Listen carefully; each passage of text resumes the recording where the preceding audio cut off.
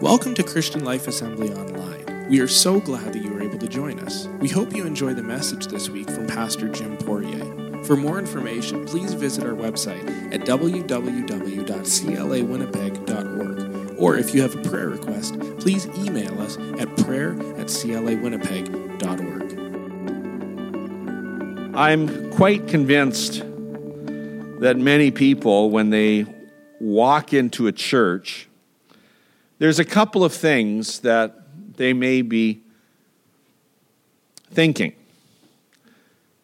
One of the things is, I want to grow in God. I want to experience God. I want to worship God.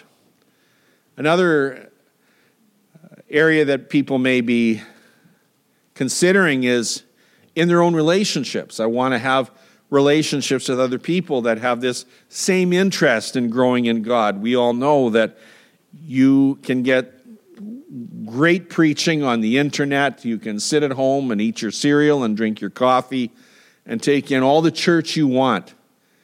But there's something to be said about the relationships that are formed when we come together in a context such as this. Rodney Dangerfield said, "Once I told my old man nobody likes me. And he said, 'Don't say that, everybody hasn't met you yet.'" So in other words, there are still many more people to not like you. And I want to talk to you today about how to win friends and influence people.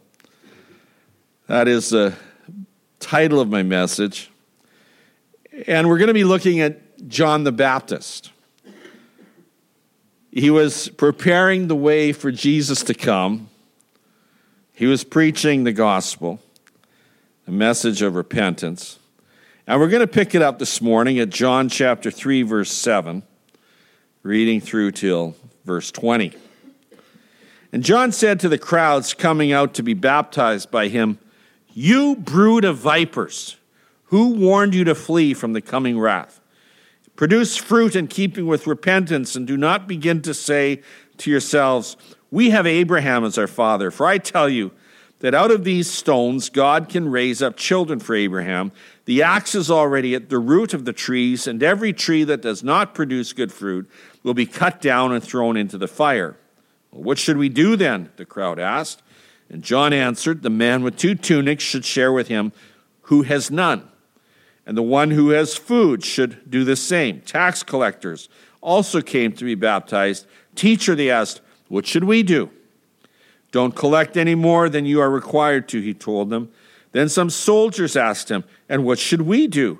And he replied, 'Don't extort money and don't accuse people falsely. Be content with your pay.' And the people were waiting expectantly and were all wondering in their hearts if John might possibly be the Christ. And John answered them all, 'I baptize you with water, but one more powerful than I will come, and the thongs of whose sandals I'm not worthy to untie. He will baptize you with the Holy Spirit and with fire. And his winnowing fork in his hand to clear his threshing floor and to gather the wheat into his barn, but he will burn up the chaff with unquenchable fire.' And with many other words, John exhorted the people and preached the good news to them.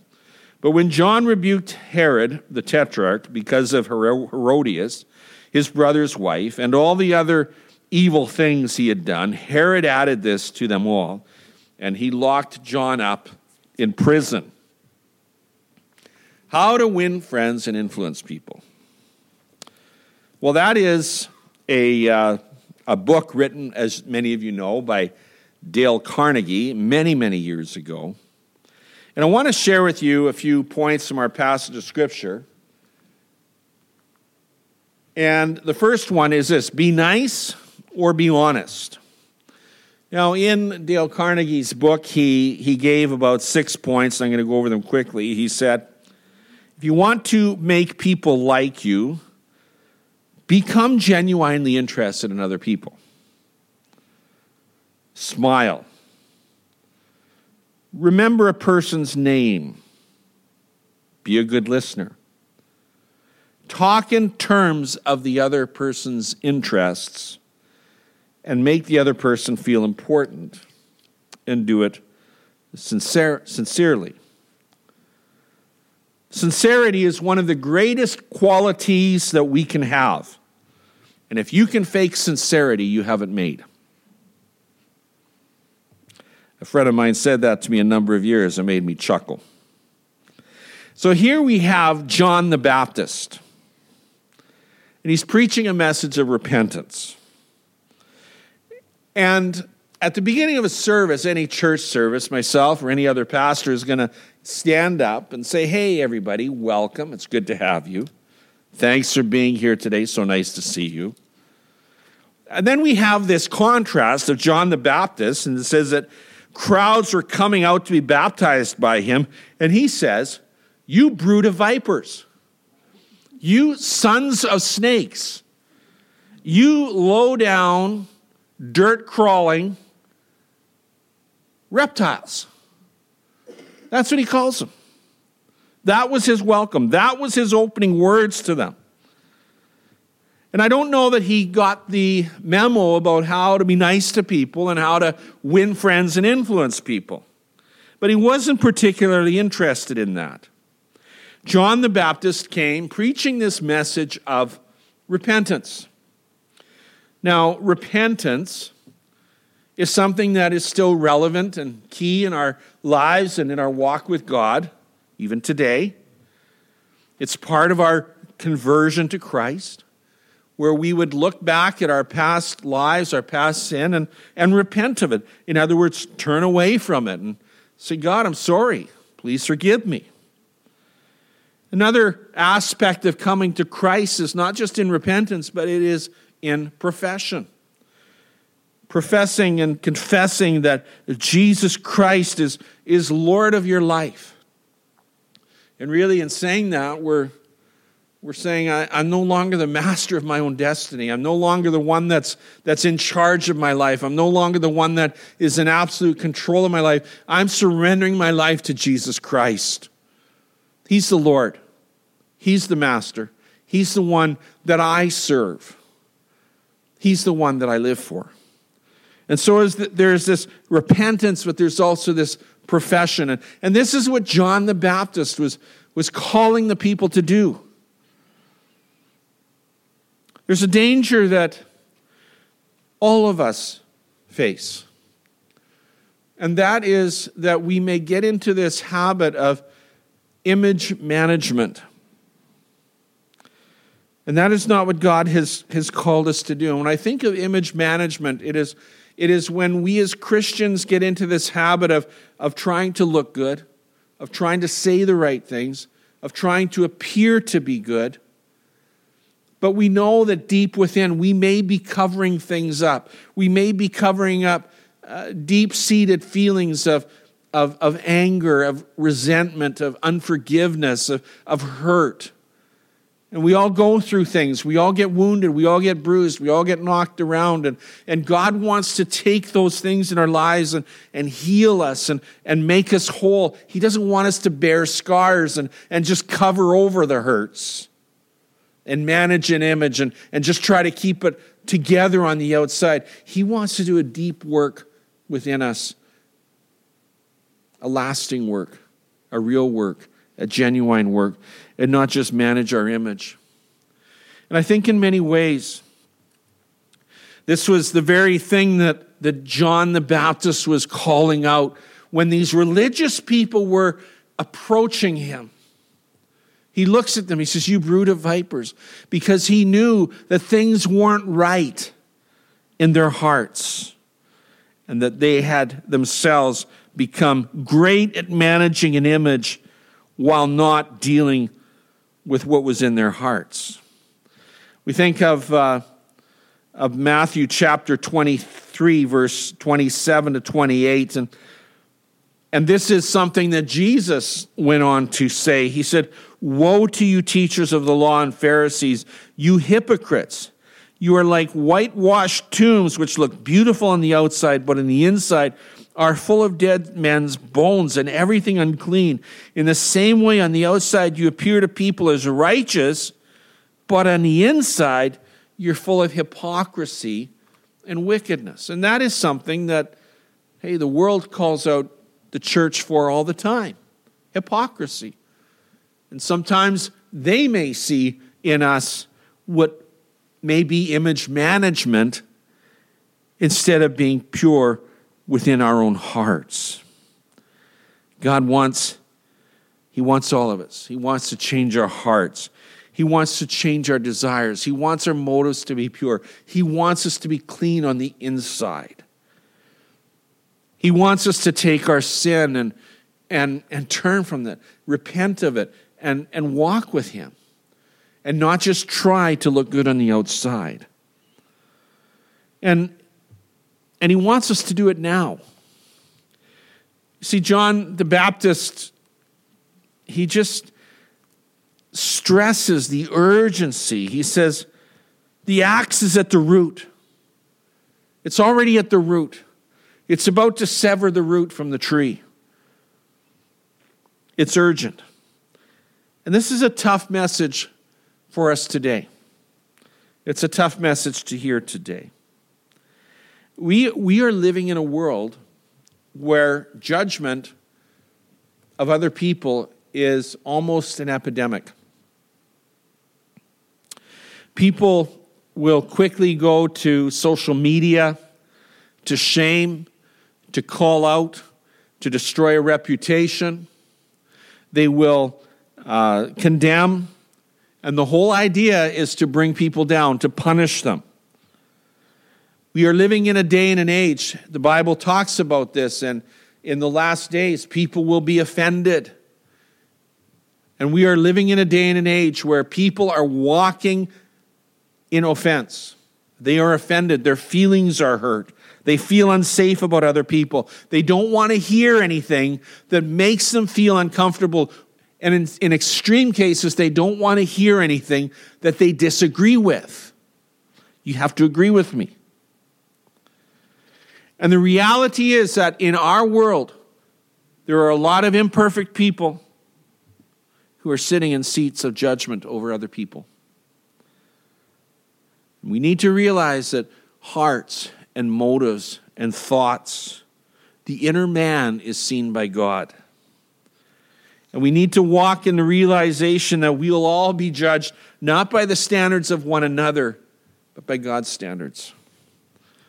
And we all need to walk in a way that we look within and see that our hearts are pure and that we're holy and that our motives are right. And we're not just here managing what people see, but that we're right with God. Now, hearing this message, as John the Baptist was preaching, really caught people's attention. And I guess it would. When the first words out of a preacher's mouth are, "You brood of vipers," it would catch your attention. Now, some of the attention that it caught was good and some of it was bad.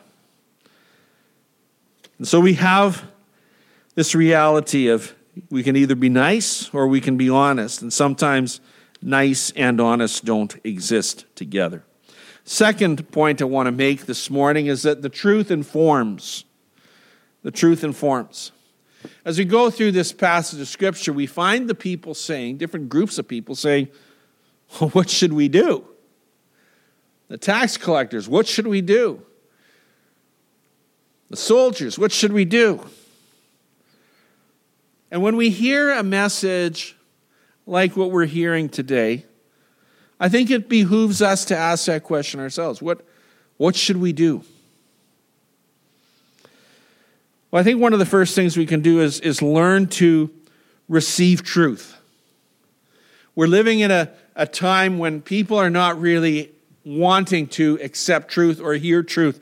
We want to hear what our itching ears want to hear. And that is a sign also of the last days, that people will gather around themselves teachers who will tell them what their itching ears want to hear. We want to hear the truth, though. So we need to learn to receive truth. The benefit of the truth is that it opens our eyes. And oftentimes in our relationship with God, the Holy Spirit will convict us. We may read the Word of God, and that may open our eyes to truth. We may hear preaching that we hear truth. And sometimes there might be a prophetic word that comes, a supernatural word from God, that's truth. And sometimes truth comes through a friend who loves us, a friend who cares about us, a friend who's not afraid to be honest with you. And the challenge when truth comes our way is to take stock of what we're hearing and seeing and reading or sensing the Holy Spirit saying to us, and to look within. And a great response that we should have when we are confronted with the truth is what the people in this passage of Scripture said. What should I do? What should I do with this truth?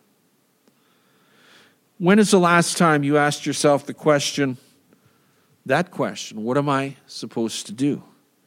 What am I doing that I shouldn't be doing, and what am I not doing that I should be doing? Is there anything I'm missing? Am I reflecting? Am I examining? Am I pondering? Am I meditating on the things of God? What should I do? Learn to receive the truth. Another aspect of the truth informing us is that we need to also be people that learn to tell the truth. You see, telling the truth always elicits a response. And so here we have John the Baptist preaching to this group of people, and he's telling them the truth, and it elicited a response.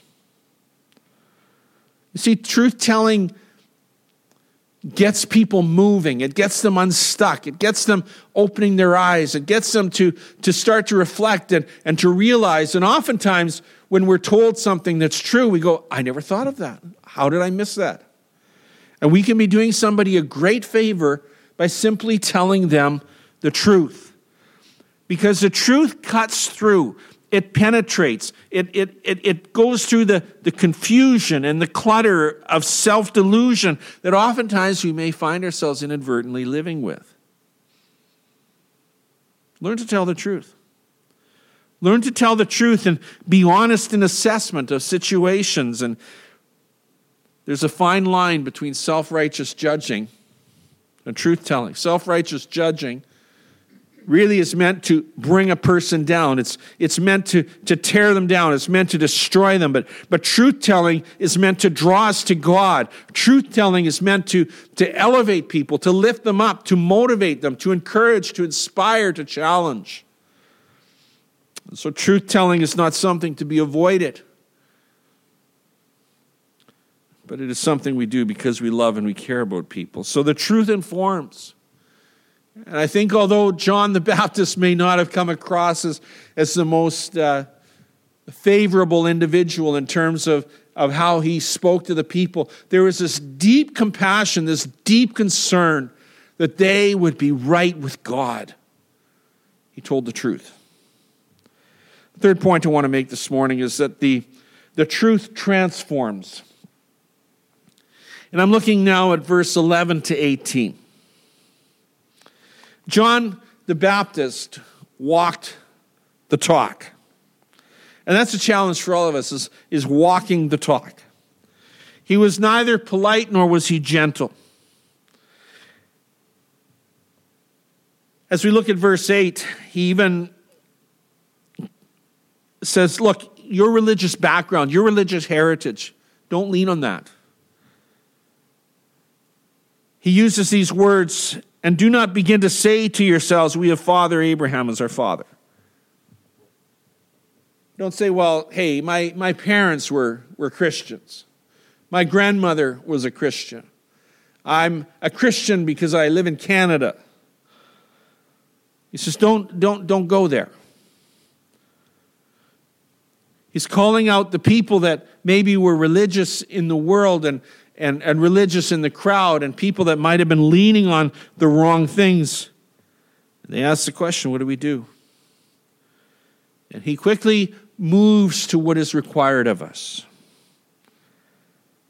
One of the places he goes is in how we treat other people, how we care about them. It says in verse 11, if you got 2 tunics and somebody else doesn't have one, share.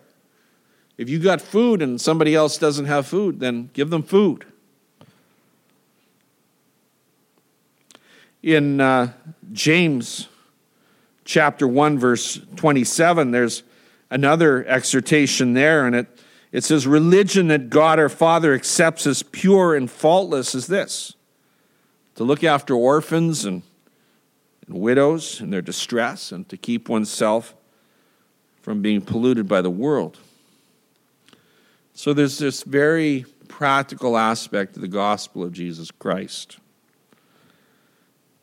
that we would be open-hearted and open-handed toward other people, that we would not just talk the talk, but we'd walk the walk. We would not just talk about being righteous and being right with God, but our righteousness would compel us to act with love, compassion, and concern. The tax collectors and the soldiers were also convicted by John's message. What do we do? What do we do? And his message was simple and clear. Really, it was, walk in integrity. Be honest. Don't collect more than you're supposed to collect. Don't falsely accuse people. Don't shake people down. Don't rip them off. Don't extort money. Be honest in your business, in your life, and in your conduct. In other words, you're going to make less money because you're going to walk in integrity. You're going to look at your T4 at the end of the year and realize that you didn't earn as much because you didn't take what wasn't yours. And I think when we look at the priorities that God has for us, oftentimes we see people, and the most important thing is their pursuit of things. When we look at this passage of Scripture, it causes us to pause and stop and say, no, walking in integrity and honesty is more important. Making a ton of money is not the most important thing. And if we claim to love God, then we're going to love people. We're going to love our neighbors. And it's going to translate into action. It's going to mean I do things different. I live life different. Then we look at verse 16, and John goes on to remind us that I'm just a messenger. I'm not the be-all and the end-all. I'm just preparing the way. And what he was doing was preparing the way for Jesus. John says, I've come to baptize you with water, but there is one who's coming that's going to baptize you in the Holy Spirit and with fire. And I want to pause and stop for a moment and talk about this baptism in the Holy Spirit. If you haven't been made aware of what that is, and if it's for you, then I want to talk to you for a few moments about that. When we come to know Jesus Christ as our Savior, we receive the Holy Spirit. The Holy Spirit comes and resides in us. But there is this separate and subsequent experience that took place on the day of Pentecost. In Acts chapter 2, where the church gathered together and they were seeking God, they were actually told, don't leave the city until you've received the Holy Spirit. And so these believers, these people that had the Holy Spirit, gathered together in the upper room and they began to seek God. The Holy Spirit was poured out on them, and as you read through Acts chapter 2, you'll see that they spoke in other tongues and they were filled with the Holy Spirit. People around thought they were drunk. They thought they were crazy. They ridiculed them. They would have laughed at them. But there was a significant change that took place in the church that day. And there's a significant change that takes place in the life of a believer when we're baptized in the Holy Spirit. And one of the great changes is we are empowered by the Holy Spirit. As we are filled with the Holy Spirit, as we are baptized in the Holy Spirit, we are empowered by the Holy Spirit. And you will see that those who maybe were cowards before went out and preached the Word of God with boldness because they were empowered by the Holy Spirit. When we are baptized in the Holy Spirit, it is like the gateway to even greater things in our experience with God. There are the gifts of the Spirit. There's ministries that we may be called to. There's the experience of being able to tune into and listen to the voice of God in our lives and being led by the Spirit. There is this whole new realm of walking with God that we all need to experience. In my own personal life, when I was a young teenager, I remember hearing about this message of being baptized in the Holy Spirit, of being filled with the Holy Spirit. And I was about Douglas's age. I would go to church, and every Sunday night I would go to the altar and I'd say, Lord, fill me with your Holy Spirit. I knew I needed more. I knew I needed to go deeper in God. And so every Sunday night, I remember coming to the altar and lifting my hands and praying, Lord, fill me with the Holy Spirit. This went on for about 2 years, and it became kind of discouraging. But the night that I was baptized in the Holy Spirit by Jesus was a life-changing night. It was a life-changing night. I went from being a believer that oftentimes wasn't confident. I went from being a believer that sometimes I wasn't confident that I was saved. Sometimes I doubted if God loved me. But when I was baptized in the Holy Spirit, there was this assurance, there was this knowing, this presence of God that I'd never experienced in my life before. And I want to make it clear today as John is touching on this, and he says, there's one coming, and he's going to baptize you with the Holy Spirit, that's still for today. He still wants to do that today. He still wants to do that for us. And may I encourage you, if you have not received this experience of being baptized in the Holy Spirit, of being filled with the Spirit, of speaking in other tongues, may I encourage you today to begin to make it your mission. To begin calling out to God, to begin praying and saying, Lord, fill me. I want more of you. I want all that you have for me. I don't want to just get saved and be saved. I want to be filled with your Spirit. Ask him. Ask him boldly. Ask him confidently. We all need to be filled with the Spirit. And I think in this day and age that we're living, when it is tremendously difficult and challenging to be a believer in this day and age, boy, there is something to be said about walking in the Spirit and being filled with the Spirit and having the power of God in a way that we never thought possible. And then he talks about the baptism of fire. Oh, the baptism of fire comes and burns up and refines. It's a cleansing, purifying fire. And God wants to baptize us with fire and purify us and clean out what ought not to reside in our hearts. And fourth point I want to make this morning is that the truth comes at a price. The gospel is either transformative or it's offensive. It either transforms a person's life or really makes them angry. There's really no middle road. It can't be ignored. And it's really determined by the listener how they want to perceive or how they want to receive the gospel, or if they want to reject it. As we look at Luke chapter 13, I love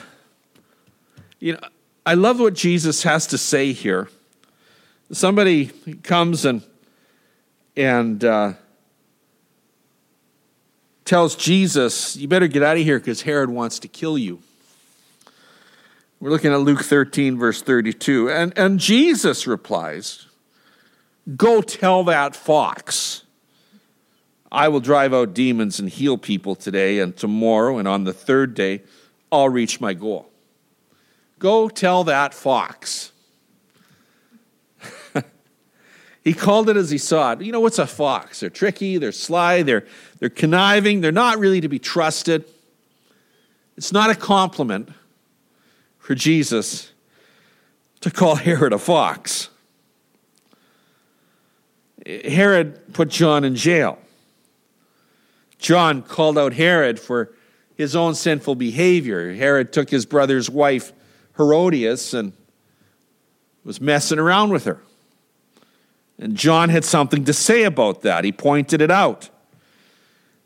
And she obviously held a grudge and manipulated and connived, and John the Baptist had his head delivered on a platter. You see, truth comes with a price.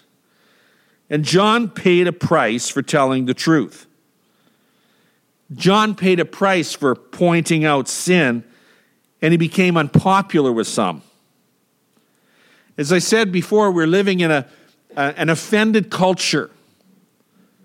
And we got to be really careful about telling the truth.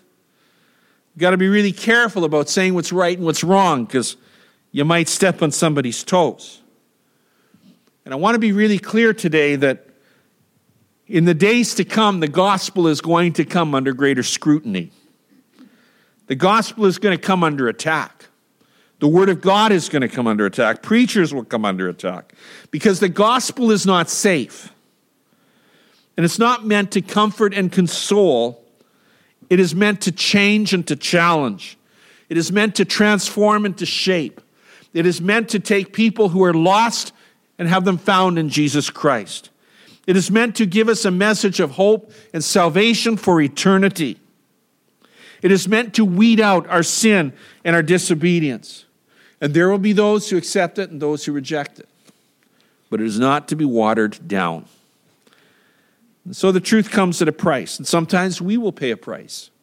You may pay a price relationally. You may have broken relationships because of your stance in Jesus Christ. And as I close this morning, I want to say this, that the gospel of Jesus Christ should not be watered down. It cannot be suppressed so that we can be safe. The gospel is meant to not to win friends and influence people, but it is to save souls. And John the Baptist didn't water down the truth, and many turned away from their sin because he told them the truth. And to them, he was perhaps their greatest friend and greatest influence, because he pointed them to Jesus. And we can be the greatest friend that people can have because we point them to Jesus, even if it costs us something. Let's bow in a word of prayer. And as our eyes are closed and our heads are bowed this morning, I want to just encourage you that if you haven't received Christ as your Savior, He's calling you. He's calling you. He's saying, come to me. Give your life to me. Turn to me. I have so much more for you than what you've been living for. And I can personally testify to you today that there's nothing like living for Jesus Christ. I want to encourage you that if you haven't been filled with the Spirit, if you haven't been baptized with the Holy Spirit, if you haven't taken all that God has for you through Jesus Christ, and begin to say, Lord, fill me, baptize me with the Spirit. In this moment, in this day, in the days to come, Lord, I seek you. And Father, we come to you this morning. And I pray, Heavenly Father, that we would not be content with where we are. I pray, Heavenly Father, that we would not give ourselves over to managing an image, but that you would fill us. You would fill us with your Spirit. You would refine us, oh God. You would burn away the dross and the sin and the impurities of our hearts, oh God. Lord, where there are things that we have been harboring, maybe unforgiveness, anger, bitterness, Lord, we give those things over to you. We don't want to just manage an image, but we want to be fully devoted to you. We want to walk with you. And if there are any here this morning who haven't yet received Jesus, we simply pray, Lord Jesus, I ask you to forgive my sin. Come into my heart. Be my Lord and my Savior. Thank you for saving me. We thank you. We thank you, Lord, that salvation is so simple. And Lord, as you go out from this place today, may we walk with you, live for you in everything we do. In Jesus' name be glorified. Amen.